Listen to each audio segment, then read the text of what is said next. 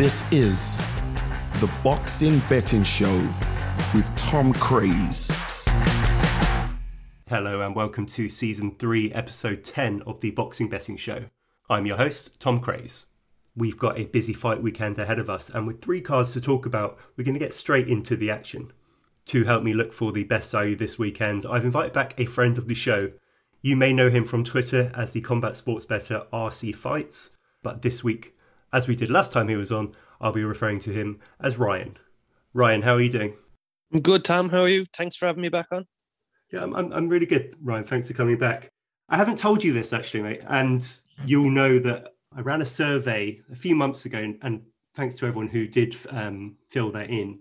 And it was a survey about the podcast and how I could improve the podcast. Now, in that survey, there was a question, and Ryan, you may remember this if you answered it. I asked the guys, who would your favourite guest be so far that I've had on the podcast?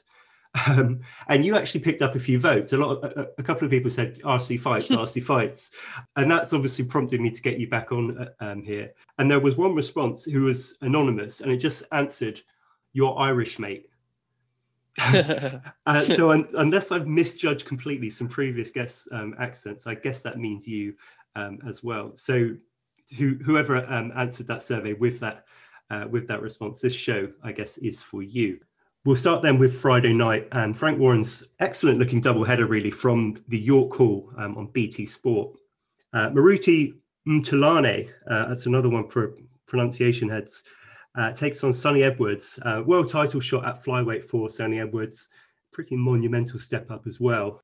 Mthalane ranked the number 1 flyweight in the world by TBRB. He's number 1 in that he's still the top dog there. There hasn't been a lineal champion there since Roman Gonzalez back in 2016. So Mthalane is still ahead of Julio Cesar Martinez, Sho Kimura, some really good fighters. Sonny Edwards, as we know, been fighting kind of fringe alphabet types until quite recently. Had a good win last time out against the kind of chronically underrated Thomas Assomba. Hasn't been long really since he's been fighting, domestic guys, dropped by Marcel Braithwaite a couple of years ago. This is either going to be a changing of the guard down at flyweight rather, or just one of those fights where it comes too soon for the challenger. Now, I really rate Sonny Edwards, I should say. Really, really good technician, nice patient fighter. Obviously not a puncher, but that's not really what he's about. Ryan, before we get too much into the odds, what were your reactions on this fight when it was first made?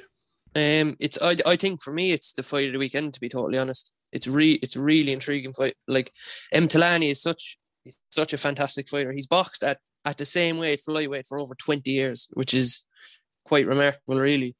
And as you said, I do rate Sonny Edwards as well. He's a really good technical boxer. As you said, he's maybe not the most powerful, but it's a really interesting fight, this. It's really interesting. Mthalane is 38 years old, so really ancient for the weight, but he's an excellent fighter. He is the favourite here, Mthalane, so 8-13 general price, which is minus 163, 62% in implied probability. Edwards at 13-10 slight underdog. How do you kind of react to Edwards sitting so close to even money? Well, there's been a good bit of money around this week for Edwards. I've seen. I mean, his prices started to crumble a bit, and you cannot definitely understand that why. I mean, in my notes here, the first thing I've written down is judging. That's obviously, it has to play a massive factor in your process when you're handicapping this fight, really. I mean, if you look at the prices now, if this fight was, say, in South Africa, I mean, what price would Mthalane be? Probably 1-4, 1-5. Yeah. So yeah, look, Edwards definitely has a path to win here. I mean, Mthalane, he can definitely be outboxed. He was against Higashi in the first couple of rounds last time. He was outboxed. But he keeps coming forward. He'll keep a relentless pace. He'll keep a superb work rate, and he'll put pressure on Edwards from the first bell. But actually, it's quite funny because Sonny Edwards' brother Charlie was in a very similar fight, in my opinion, against Chris Rosales, and I actually backed Rosales that one, thinking that he wouldn't be able to cope with the pressure of Edwards. Sorry, Edwards wouldn't be able to cope with his pressure, but Charlie Edwards actually boxed beautifully that night, if you remember, Tom. And he just kept up a relentless pace for 12 rounds. And if Sonny Edwards can keep up a good pace here, if his cardio is good, I think he could box his way to a decision. Yeah, I do remember. That was the White Chisora rematch, wasn't it? On the undercard, I was ringside that night, and it's not very often that we disagree. But I backed Charlie Edwards that night, and yeah, like you say, a beautiful, really beautiful performance, and it never really looked in doubt. He kind of set out his stall quite early, which is quite pleasing. And you know, when you've got a fight like that where you back the underdog and it's a big step up, it's kind of quite reassuring that he settled so well.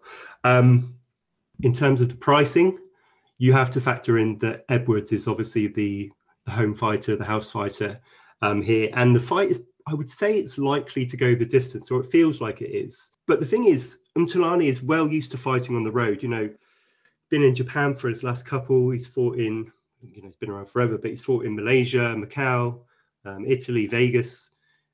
Obviously, you have to travel around a bit to get the best fights at the lower weights, but that's exactly what he's done. He's obviously fought a few in South Africa as well. It's a big leap of faith, though, isn't it? You know, Edwards was dropped by Marcel Braithwaite. Let's remember, he went on to win very well, but Edwards hasn't fought anyone in or around the top 10 apart from that, and now he's gone straight up to number one against a guy who can punch. Is there a danger, do you think, that there's a kind of a bit of overestimation here, or do you think it's a case of timing that they've looked at Mthalane and said, look, 38 years old, been out for nearly 18 months, is now a good time to be getting him? Yeah, I think they'd have to be thinking that anyway. I mean, he hasn't fought in over a year. He's 38, and look, undoubtedly at some point he's going to fall off a cliff and just not be the fighter he once was. Whether that's this fight, who knows? I mean, I think he's quite a good style matchup for Edwards in a way, because he's going to be, he's relatively flat-footed. He keeps a high guard, and he's a come-forward pressure kind of fighter. And Edwards could definitely make him miss, and he could definitely tag Mthalane himself in. Without doubt, I think Edwards is going to win some of the early rounds here. I have actually, I think I've written down here that this could be a good live betting spot. If maybe if Edwards takes, you know, the first 3-4 rounds, but he kind of looks like he's starting to slow, you might get a big enough price on Mthalane live. I think you're right, though. You know, if you're targeting a world title for Sonny Edwards, this is a much more stylistically favourable matchup than going after, you know, Martinez, for example, isn't it? That's not the type of fight you'd be anyone chasing down really at the moment. How would you think? Well, I mean, I was going to say, how do you think Sonny Edwards gets it done? But there's really only one way that he does get it done, isn't there, in fights? And that's why the decision price is what, 6-4 for Edwards, so 40%. It's only 38% he wins outright. So that, you know, the layers are saying it's Edwards by decision or bust for him, basically. Mthalane is a puncher, though. 26 knockouts in, I say he's a puncher, that's maybe a bit of an exaggeration. 26 Ks and 39, 40% chance, so 6-4 that he wins by stoppage. Mthalane 7-2, so plus 350 that he gets a decision, and the Sonny Edwards stoppage, I shouldn't laugh really. Top price 20-1 with Bet365 that Edwards gets his 5th career stoppage. I can't really see Edwards stopping Mthalane. He's quite solid at the weight. His last time he was stopped was against Donaire like 13 years ago, and that was when Donaire was kind of entering his prime as well.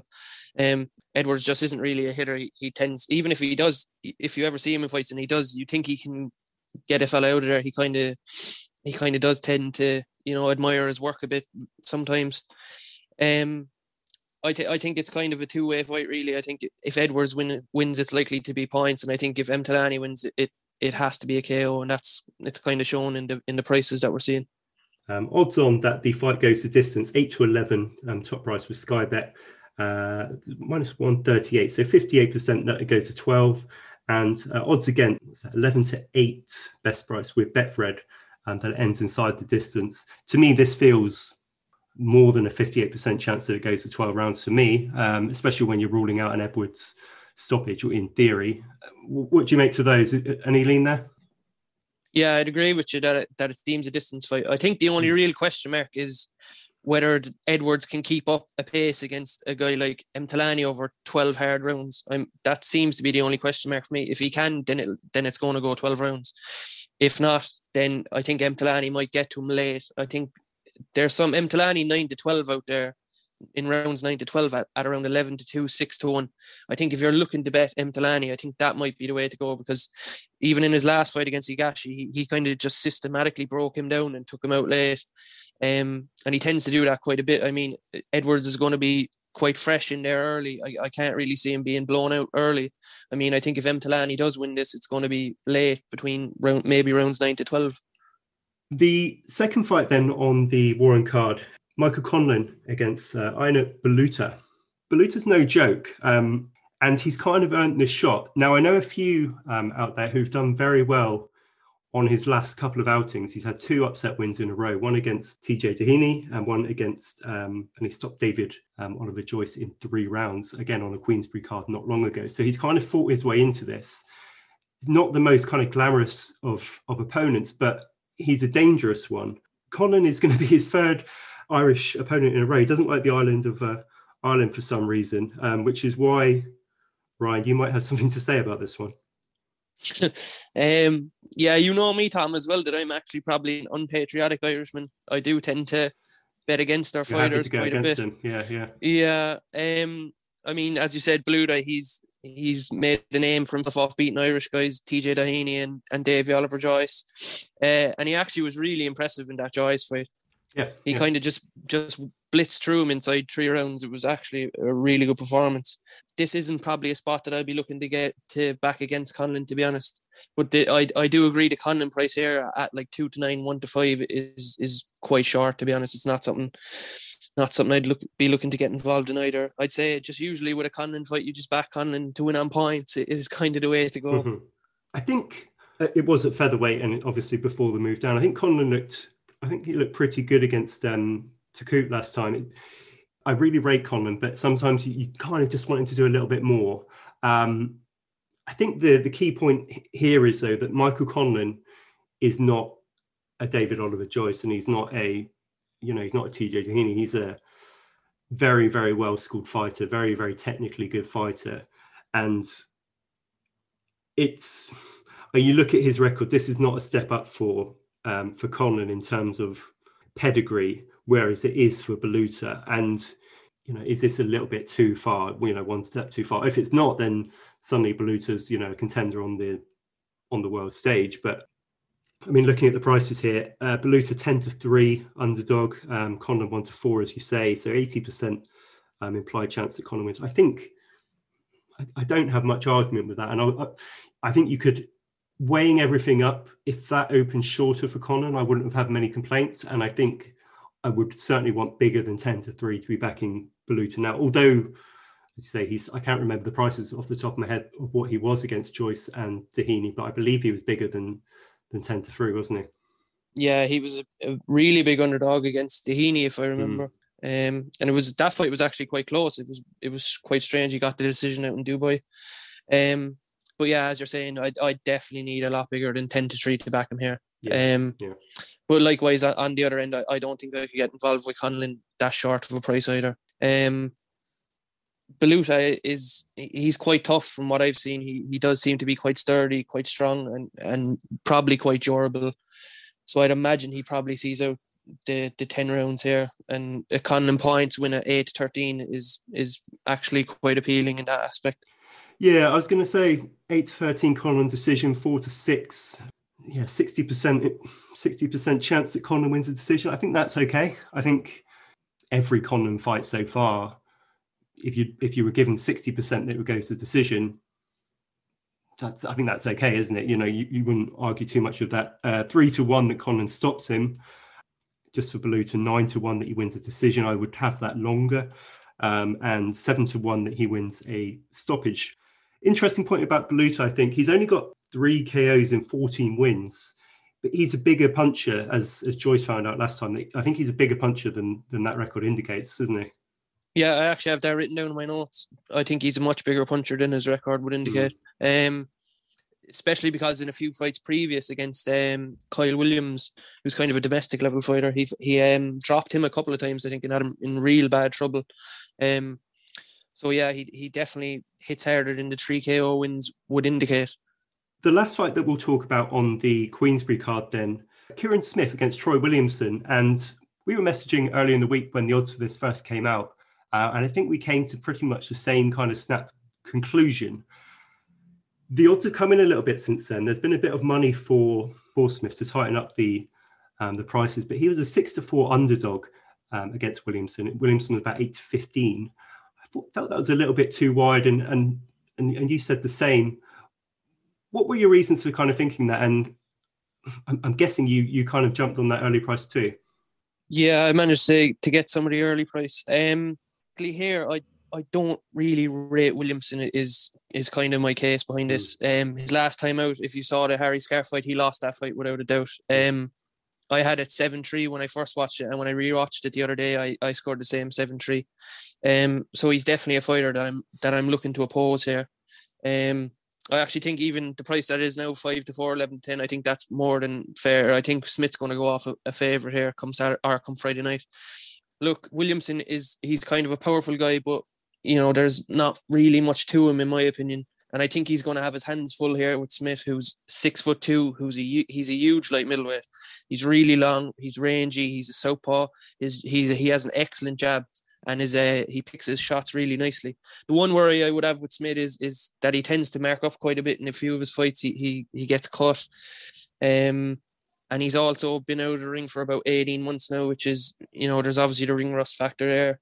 But he's still only 27, so even in that time off, I would assume that he's improved quite a bit.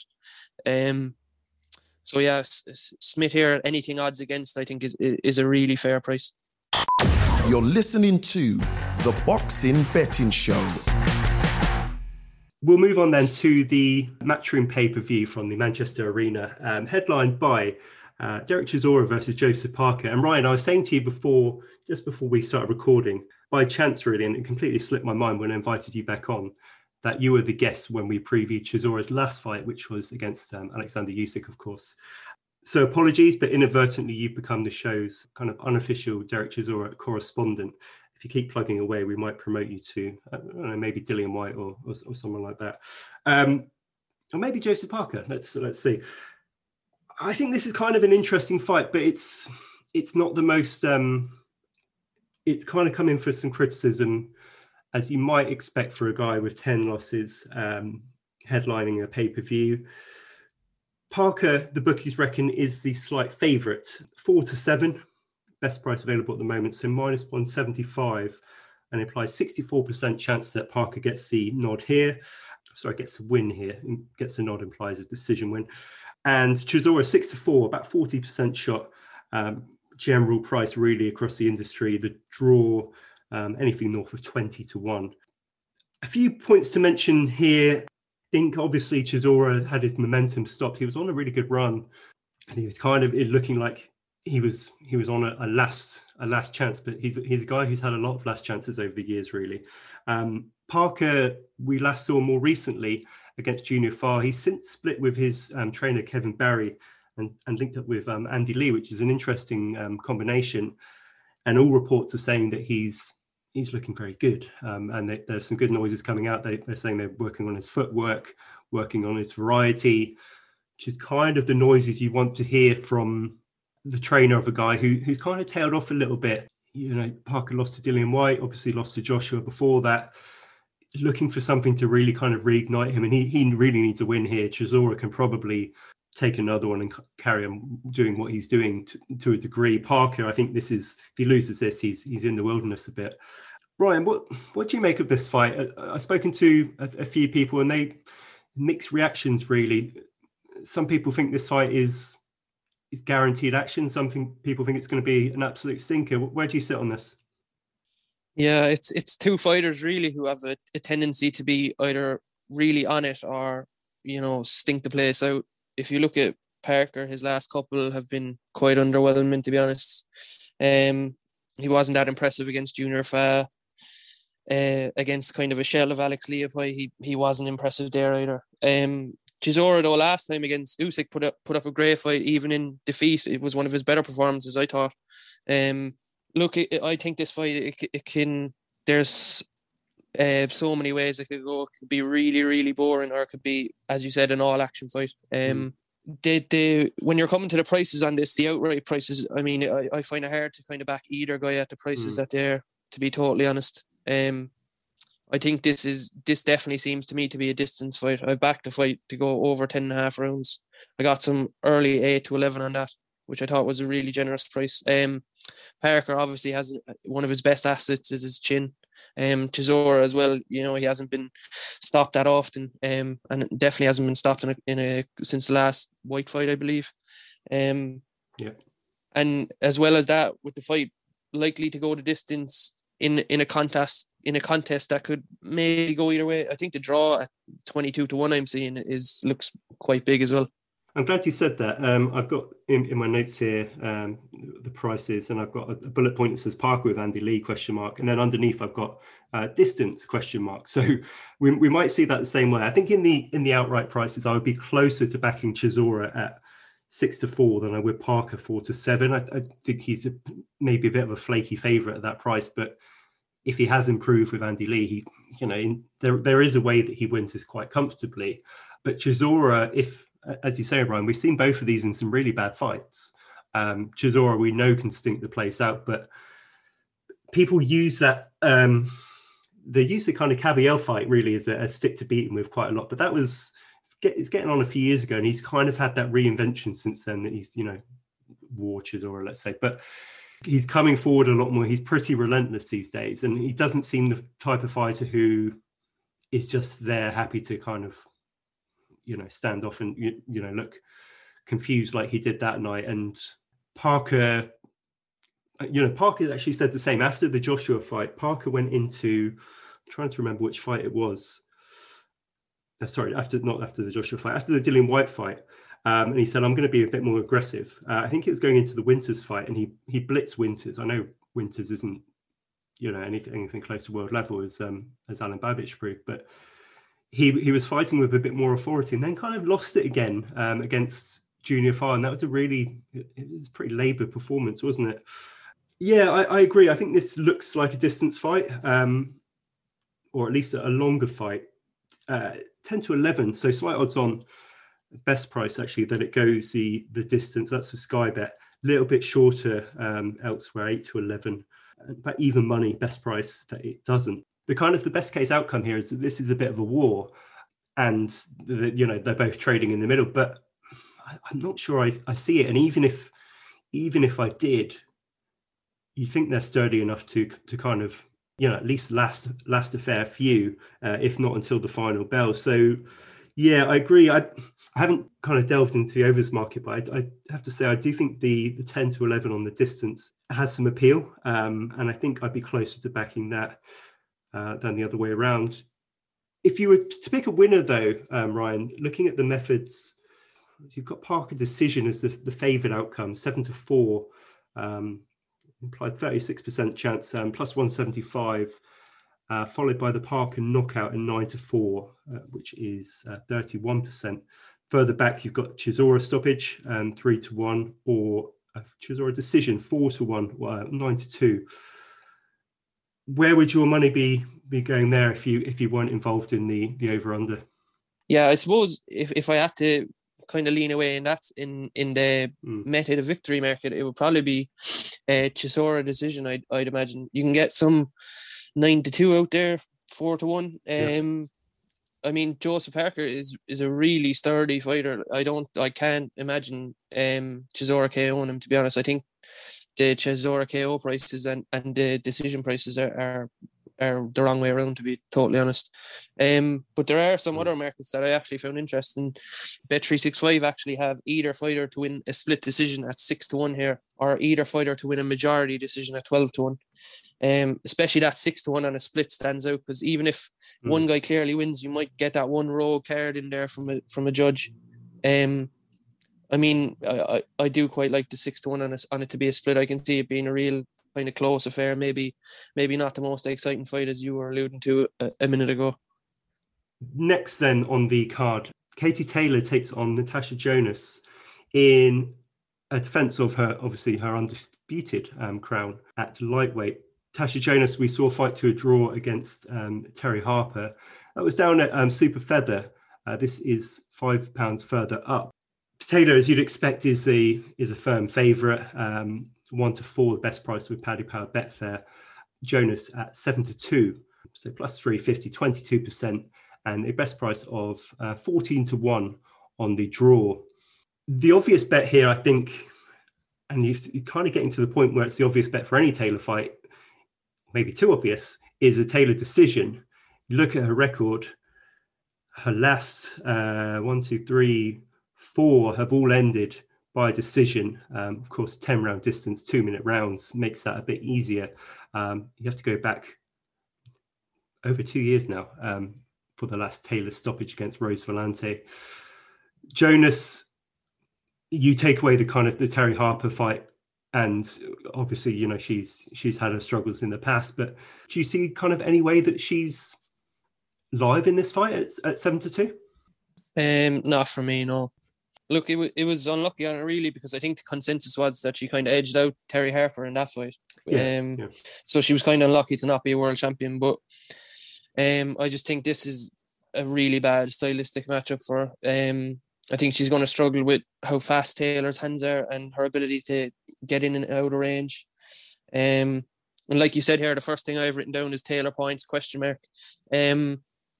As most Taylor fights, it's probably the way it's going to go. I mean, her last fight against Gutierrez, she won every second of the fight, but it was kind of underwhelming that she didn't manage to finish her there. But Taylor, even in the outright prices, the 1-4, 1-5, I'm happy to add that to doubles and trebles. Yeah, for me, I think this is probably a straightforward Taylor decision. What would your price on Taylor be here? Probably closer to 1-7, 1-6. Okay, yeah. The decision 8-13, minus 163, 62%. I think if you're looking at Taylor's record, you'd have to say 62% seems low, doesn't it? That looks an okay price. The argument, I guess, people are making for the Taylor stoppage goes back to the Vivian Obanov defeat for Jonas, going back a while now, I know, but there is that kind of vulnerability that people will be looking at, saying, well, Jonas can be stopped, and Taylor, you know, is she just a bit too good? Again, I think I'd want bigger than 3-1, 7-2. Jonas 14-1 to get the stoppage, and 11-2 for the decision, and 12-1 for another draw for Jonas. So it's hard to make a case for her, though, isn't it? I think the obvious route would be to say, well, maybe she can outwork Taylor, but she's got a lot, you know, she's got an uphill battle, hasn't she? Yeah, it's quite hard, I think, to see a way that she kind of edges this out. I mean, I'd rate Katie Taylor a lot better than Terry Harper, and that was a real close fight. Yeah, I just think Taylor is probably bigger, stronger, faster, probably better in all aspects of the game, really. Dimitri Bivol against Craig Richards in a defense of Bivol's light heavyweight title. As you would expect, this is very wide in the betting odds. Would be a huge upset if Craig Richards were to upset someone of the class of Bivol. And Bivol, he's been inactive, but you kind of look at his record and you realise how good he is, or, you know, if you've forgotten in the first place. Beat Joe Smith Jr. a couple of years ago, and that win is looking really good as time goes by, and Smith keeps kind of winning. Won pretty much every round against Joe Smith. He's beaten Pascal, he's beaten Sullivan Barrera. Craig Richards, we saw look really good against Shakan Pitters and stopped him late on in that. It was a good fight. Before that, very much, well, and that fight included very much domestic level fighter. Beat Andre Sterling, beat Jake Bull, draw with Chad Sutton. This is a shot that's come out of the blue, really. No surprise that the odds makers make it they're expecting a pretty much a whitewash. Dimitri Bivol is the 1-33 favourite. In places, that's for Bet365. He's also 1-25, 1-50. Craig Richards, worst price you're going to get on him is 9-1. Get him at 10-1, 16-1 in places. Draw, obviously massive at 33s. I saw a thread on Twitter the other day. This would be right up there in terms of the greatest British upsets ever. I think if Craig Richards were to pull this off, despite the fact it's kind of hidden away a little bit down the card. Do you see any light for the underdog here? No. To me, it just seems like a total mismatch on paper, and that's not to disrespect Richards at all. He's a really good domestic level light heavyweight. He had a great win over Pitters last time, but I mean, he's stepping up so many levels here. It's ridiculous. I suppose the one thing that maybe frustrates people with Bivol, besides his kind of inactivity, is that he still kind of has that amateurish style to his game. I think that's probably the one thing you could maybe say is not the best about Bivol, but there really is no doubt in his ability. He's truly an elite level operator. As you alluded to, the wins over Joe Smith Jr. and Jean Pascal look a lot better now as well with what they've done since. I just think there's just a massive difference in talent here, and I think Bivol could probably end this whenever he wants to. How do you go about getting Bivol on side here then, if you do at all? Bivol stoppage 4-11, so what's that, minus 275. 73% implied that he stops Craig Richards. 5-2, best price, the decision. Richards stoppage 14-1, decision 40-1 plus. 4-11 though on the Bivol stoppage. Is that a little bit short for a fighter who, as you say, he's quite content sometimes to take his time and box. He can stop guys in the blink of an eye equally, but he's not a guy I'll put it this way, he's not a guy I'd like to be backing at 4-11 for a stoppage, even though the levels here are pretty plain to see, right? Yeah, I'd agree there. Yeah, I mean, Richards, we've never really seen him in too much trouble either. I mean, he's fought good domestic guys in like Frank Buglioni and Shakan Pitters last time, obviously, and he's never really been in trouble. But as we allude to with Bivol, the one frustration is that he can be still a bit amateurish. It hasn't been kind of molded out of his game yet, and that shows in kind of his record. He should probably have more stoppages than is actually on the record. But yeah, I wouldn't be inclined to go mad at the 4-11 KO price. I think that's a bit short. I think if you want to break it down, I think maybe Richards might last into the second half of the fight. So maybe a Bivol 7-12 stoppage, or yes, Bivol 7-12 mightn't be the worst look to play this one. Yeah, Bivol 7-12, 4-6. I think of the two, if you're comparing that to the Bivol rounds 1-6 at 7-4, I prefer the 6-4 on the late to the 7-4 early, wouldn't you? 36% that he gets it done in the second half of the fight. Further down the card, Chris Eubank Jr. returns at middleweight in a fight that really was written off by most, if not all, as a bit of a mismatch when the card was lined up. He's against Marcus Morrison, and Eubank, unsurprisingly perhaps, is an overwhelming betting favourite. Best price of 1-40 available with Unibet, 1-50, so minus 5,000, and 1-100, so minus 10,000 available as well. So 98% chance, roughly, on Eubank at the general price there. Morrison, a 16-1 shot, 10-1 at worst. I think it's hard to argue against Eubank here, and Eubank looking pretty good. But Ryan, you've spotted a bet earlier in the week that you quite like the look of, and maybe was kind of playing contrarian a little bit. Yeah, I might be going against the grain a bit here, but I did quite like the over 5.5 rounds in this one. Look, on paper, of course, it's a mismatch. I don't think there's any argument that Eubank is going to lose this fight. But I mean, he's had 4 minutes of ring time in 2.5 years. So he might very well be looking to get rounds in here. And even in that Karbov fight, I remember backing him that fight, and he lost the first round decisively.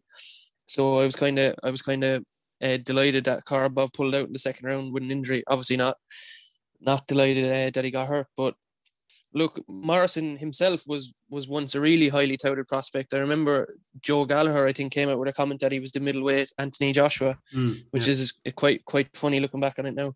But even himself, he has got his career back on track. He's lost to a couple of journeymen, but in the last couple of years, he went out to Italy and beat Blandamore over there, which kind of kick-started his career again. And now he's in a big fight for him here, which could totally change his career. I think he does have enough about him to maybe get to the second half of the fight and get to that midway point in the 6th round. I mean, you might be watching behind your fingers or behind the couch, but I think he might be able to get there. Moving on then to the card in the States this weekend. Andy Ruiz takes on Ruiz-Arreola. Now, it's not often you'll see a 1-20 shot as the main event of a pay-per-view show, but luckily for them, our friends in the US are getting treated to 2 in the space of about 6 weeks. The other, of course, is Floyd Mayweather against Logan Paul. Logan Paul being the Paul brother who can't box. As of last night, remarkably, both Andy Ruiz and Floyd Mayweather were the same price, 1-25, with Sky Bet to win their respective fights, so 96% implied probability. Now, I would argue that at least one of those prices is wrong, possibly both, but you decide. Andy Ruiz has actually been backed in since, in the hours since last night, now 1-33 with Sky Bet, but 1-20, the best price now across the industry. That's with Betway, and as short as 1-50 elsewhere. So at best, a 95% implied chance. That puts Arreola as a top price of 12-1, 8%. Now, Ryan, I can't say I like this fight at all, really. Arreola, 40 years old now, hasn't fought for nearly 2 years, and really wasn't up to all that much before that hiatus either, or at least was, I think it'd be fair to say, well past his best. But what we do know about Arreola is that he tends to fight fire with fire. Stealing this from BoxRec, but Arreola's 1,125 punches thrown against Kownacki were the most by a heavyweight in CompuBox's 34-year history. The main interest here, though, of course, is Ruiz's comeback. He looked awful, both physically and performance-wise, in the rematch against Joshua in December 2019. Since teamed up with Eddie Reynoso, arguably the best trainer around at the moment and certainly one of the most informed gyms. Ruiz is a volume puncher himself, so this could be an interesting style matchup, and maybe it will be a bit of a pleasant surprise and the styles will gel. How do you see it, Ryan? Is this the dud, or do you think it's going to be a bit of a war? I think it's probably likely one-sided. If you look at Ruiz, I think in hindsight, he probably needed that loss to Joshua, didn't he, to kind of regain that focus and drive. And if you look at the images online, he looks to be in great shape, to be honest. So obviously the link up with Reynoso has went well. Arreola, of course, has been around the block a long time. He was once tough. I don't know if he's still as tough as he once was in terms of durability. Obviously managed to go 8 with Wilder. But I do just wonder in this fight, the total sits at 6.5 rounds. I wonder if that's a round or two high, maybe. I think maybe it might be 4.5 or 5.5. I mean, hopefully with the link up with Reynoso, Ruiz will be a lot more aggressive. He'll be looking to get on top of Arreola a lot quicker and hopefully get him out of there quite early. That's interesting. Okay. Look, I think with Ruiz, the plan is to get him into a fight with Wilder at some point, whether that's later this year or early next year. I think that's where they're kind of steering him. And whether he'll be, as you say, he's in good shape. He's lost at least a few stone of those that we saw him in Saudi.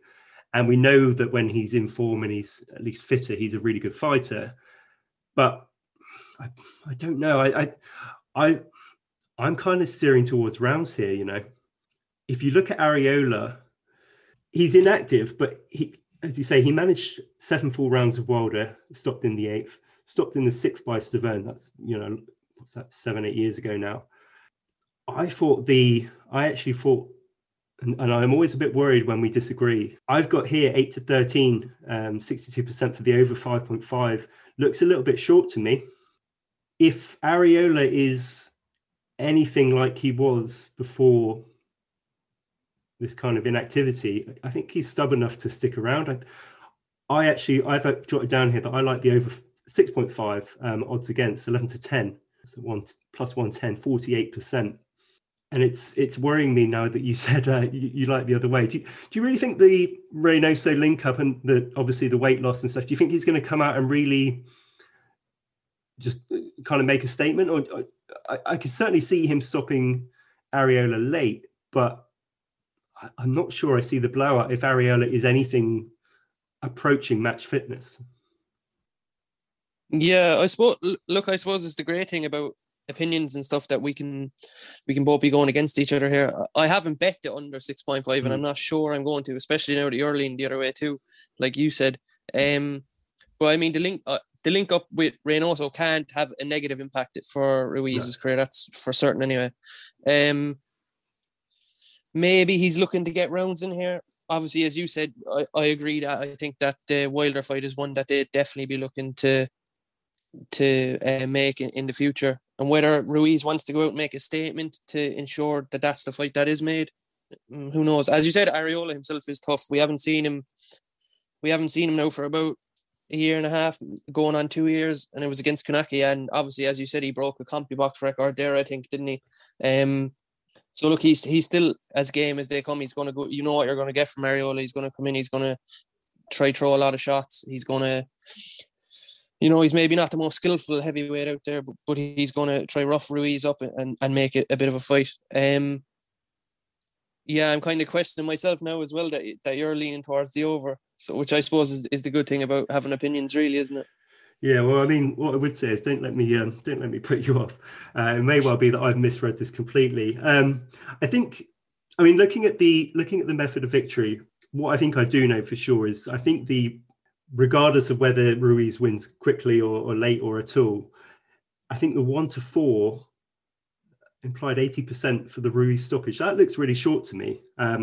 He's 22 Ks from 33 wins, so 67%, 2/3 of all his wins come by stoppage. But he's not a kind of one punch kind of guy. He is very, very good combination puncher, will put pressure on, but Arreola will bring it. And yeah, he could, maybe he'll just get worn down by the pressure, or he's not going to fancy that kind of pace at this point in his career. But I think that looks really short. And the Ruiz decision seems like a bit of a leap of faith, in that that's a long way for Arreola to survive, even at 10-3 for Ruiz, 7-2 on the decision there for Ruiz as well.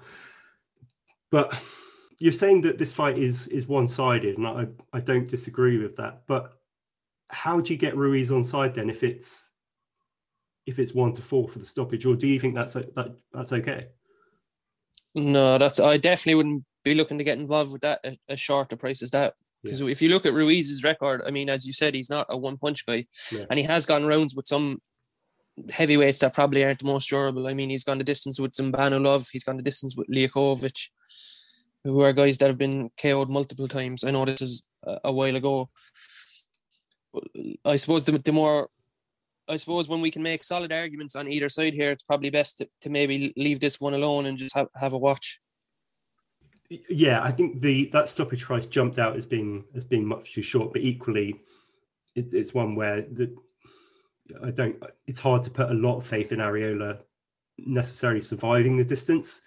Looking at the round groups, Ruiz best price even money, but 8-13 that he wins in the first half. Again, I thought that was a little bit short. 62% implied that he wins in the first half. Feels a little bit, again, unless I misread this spectacularly, that seems a little bit tight. Looking at, as I say, Arreola's record, lasted all those rounds of Wilder. He's only been stopped. He hasn't been stopped early, at least in his last few stoppage defeats. One way I think might be to get the Ruiz KO on side, might be in the 7-12. You could see him. I could see him wearing down Arreola late. Piling on the pressure, throwing loads of punches, and just getting a bit too, giving him a bit too much heat. Basically, 15-8 that Ruiz wins in the second half. I like that a lot more than the Ruiz first half. Only 35% implied that Ruiz wins in the second half compared to the 62%. Yeah, I certainly leaning that way if I were to get involved. I mean, even if you want to, like as you were saying, if you're not sure that maybe Arreola takes it the distance, but he can go rounds. Maybe if you look at the last quarter for Ruiz, maybe 9-12. I don't know. I don't have it in front of me now. Oh, wait, it's around about 9-2. I mean, that mightn't be the worst angle to play. And finally, the one fight that I mentioned to you, Ryan, earlier in the week, and it was the fight that I was really looking out for a price on. It's hidden away it's going to be shown to more viewers in theory. Erislandy Lara versus Thomas Lamana on the Fox portion of the show. Now, I want to be kind here, and I want to be kind of diplomatic, but I think this is a gross mismatch. Erislandy Lara, as I've been telling people for a long time, is a fighter I rate really, really highly. And he's never quite achieved, I think, what he should do.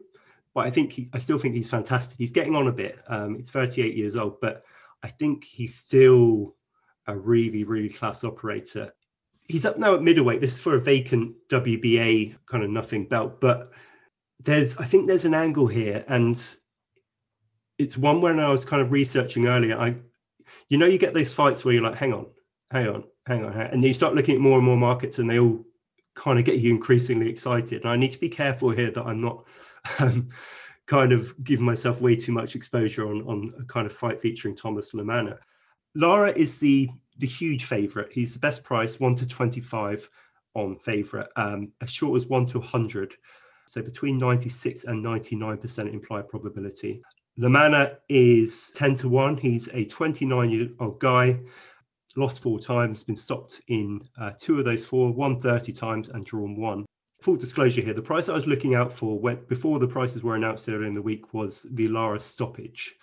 And Lara, as we know, is a patchy fighter, really. He either looks great or he looks laboured. He either wins a decision and kind of outstyles guys and wins pretty comfortably, or he's kind of really dialed in and he blitzes guys. He's only got 15 KOs from 27 wins. So for the stoppage bet to be odds on kind of says a lot, I think, about this fight, especially as the form line doesn't come into it. 4 of Lara's last 5 have gone the distance, drawn against Brian Castano, lost a split to Hurd, a couple of decision wins in there as well against Gausha and Vendetti. Best price on the Lara stoppage is 4-6. I think that's value. And we mentioned it in our chats earlier this week, Ryan. I'm with you. I was expecting to see this 4-9, minus 225, 2-5, minus 250, 4-11 even. What do you make of those prices? Yeah, I think we are both kind of in agreement there that KO should definitely be a bit shorter. I think maybe it's based on the fact that Lara's moving up to middleweight as well. But when you look at Lamana, he's definitely not a middleweight either. He's fought the majority of his career at welterweight, and only his last fight was at light middle, and now he's moving up to middle as well. Yeah. I mean, Lara, obviously he's aging. He's 38 years old. As you allude to, he's a really classy operator when he's on his game. Maybe sometimes there maybe a Cuban stereotype that he can be kind of safety first sometimes. But look, when you look at Lamana, I mean, he's been stopped by George Cota. He's been stopped by Antoine Douglas, who was stopped by Spike O'Sullivan. I mean, these aren't really high level guys, like. And as you said as well, Lara kind of either blitzes you away or he tends to go the distance. And if you look at his last 3 KOs, they've all been within 4 rounds. So I definitely think that the Lara KO at 4-6 is a bit short. And I think if you can get around 1-6 prop on Lara, might be a bit of value as well. Yeah, so that's a bit where I was, as I kind of alluded to, that I was getting a bit carried away potentially. He's had a lot of early stoppages, and they're kind of tucked in away among the wide decision wins or the, et cetera. But the question mark, I think, as you say, is whether why is Erislandy Lara up at middleweight at this point at 38 years old? Is it because he doesn't fancy boiling down anymore? Is it because he's just, fancy something new? That's a question. And it's always at that point in someone's career, you think, is it just there because it's easier? But look, Lamana's been stopped twice by much worse fighters than Erislandy Lara, and there are a lot of worse fighters than Erislandy Lara. But the 4-6 for the stoppage, I think, is solid. I think 1-2 is fine. And I think even the 4-7 as well. That's with William Hill and Bet Victor, 64%. I would personally make the stoppage for Lara much, much shorter here, especially as it's 12 rounds. It is for that vacant belt. So there's plenty of kind of mileage here. If Lara fancies it, I think the stoppage is there for him against the guy who, in theory, is levels below. But I'm glad that you mentioned the group betting there, because I've kind of got a bullet point list here. Lara in the first 6, 3-1, so 25% implied. Lara in the first 4, 7-1. 12% chance implied. You can see where I'm going with this. Sky Bet are going 20-1 Lara to win in the first couple, 40-1 for Lara to win in the first round, and the over-under at 9.5 is a pick'em, 5-6. So minus 120, 55% implied. I actually think there's an argument for all of those. And that's going to look quite stupid when Lara wins a boring 12-round decision on Saturday night. But for anyone who's kind of looking for bigger prices, I would really struggle to put them off a Lara in the first half, first 3, first 4. Are you going to talk some sense into me, Naro? No, I think we're both talking each other into backing Lara round 1 here, aren't we? But yeah, as you said it there, it does stand out. The 1-6, especially in my opinion, the 3-1 you can get seems really big, to be totally honest. Especially when you factor in that Lara's last 3 KOs have all been within 4 rounds, and as you mentioned, he'll either blitz a guy early or maybe he might, battle onto a boring decision. And there's just such a chasm between the two fighters here that I mean, Lara should really be able to finish this whenever he wants. I think it's an interesting comparison between this and the Bivol fight.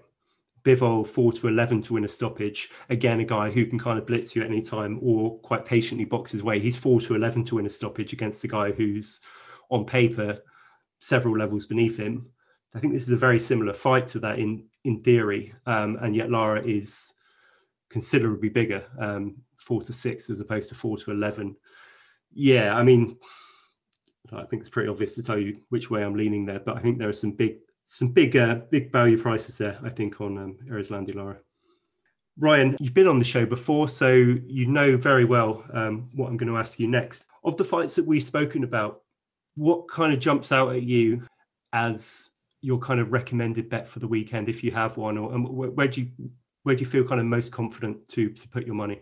So since it's my second time on, I'll split it into 2. Okay.